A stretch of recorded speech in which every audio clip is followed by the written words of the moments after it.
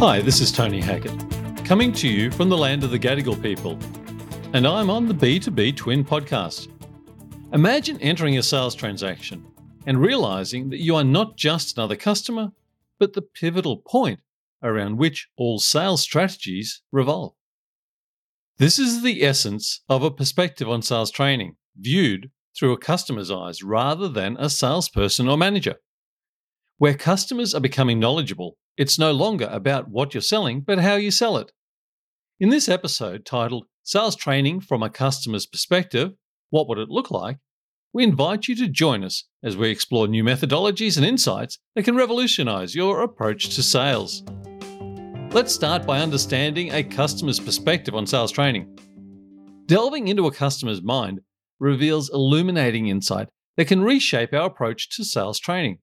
Indeed, customers are at the center stage of every business transaction. Hence, understanding their perspective should be integral in architecting any sales training curriculum. For the customer, it's not all about how well you know your product or service, but it boils down to their experience, how you understand and solve their problems. Isolationist strategies on sales training that overlook this viewpoint often trail in performance. If customers were to design our sales training programs, they would focus on empathy building and problem-solving prowess instead of rehearsed speeches and hard-selling practices. Let's immerse ourselves in this experience-centered reality where we don't aim to close deals but to foster sustainable relationships with our valued clientele. Realigning such perceptions could bring forth unimaginable transformations. Next, we look at the importance of a customer's perspective. In the sales landscape, a customer-focused perspective offers businesses the adrenaline shot to thrive. Placing your client's needs and viewpoints at the heart of your sales strategy can transform an average pitch into an irresistible offering.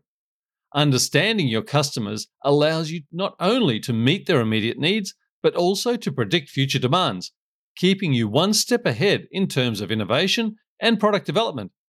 Consider this. It's not selling a product or service anymore. It's about creating meaningful experiences that leave lasting impressions on customers. You are constructing narratives that resonate with them, stories where they're the hero and your business plays a vital supporting role. Talent as a salesperson recognizes these narratives within each unique customer interaction, capturing spoken and unspoken desires in real time to create solutions tailored for them. Now we move on to misconceptions about customer-centric sales training. There's a prevalent misconception that sales training implies pampering the client with excessive attention and care. However, this notion deviates from the actual essence of being customer-centric. It involves more than attentive smiles. It means comprehending their needs, expectations, and what motivates them to buy. Another common myth is that cultivating a customer's attitude might weaken the company's bottom line.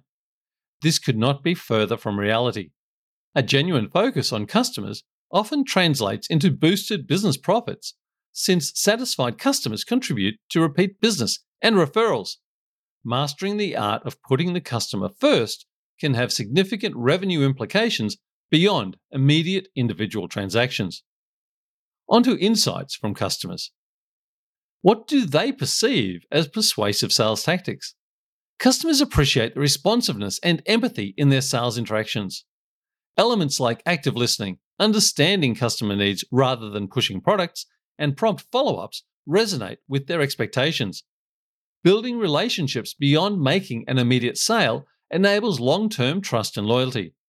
Customers echoed that consistent post-sale engagement nurtures their trust, transforming a one-time buyer into a repeat customer. Aggressive pursuit is passé. Empathetic conversations are forging the fresh face of sales, which is especially important in social selling.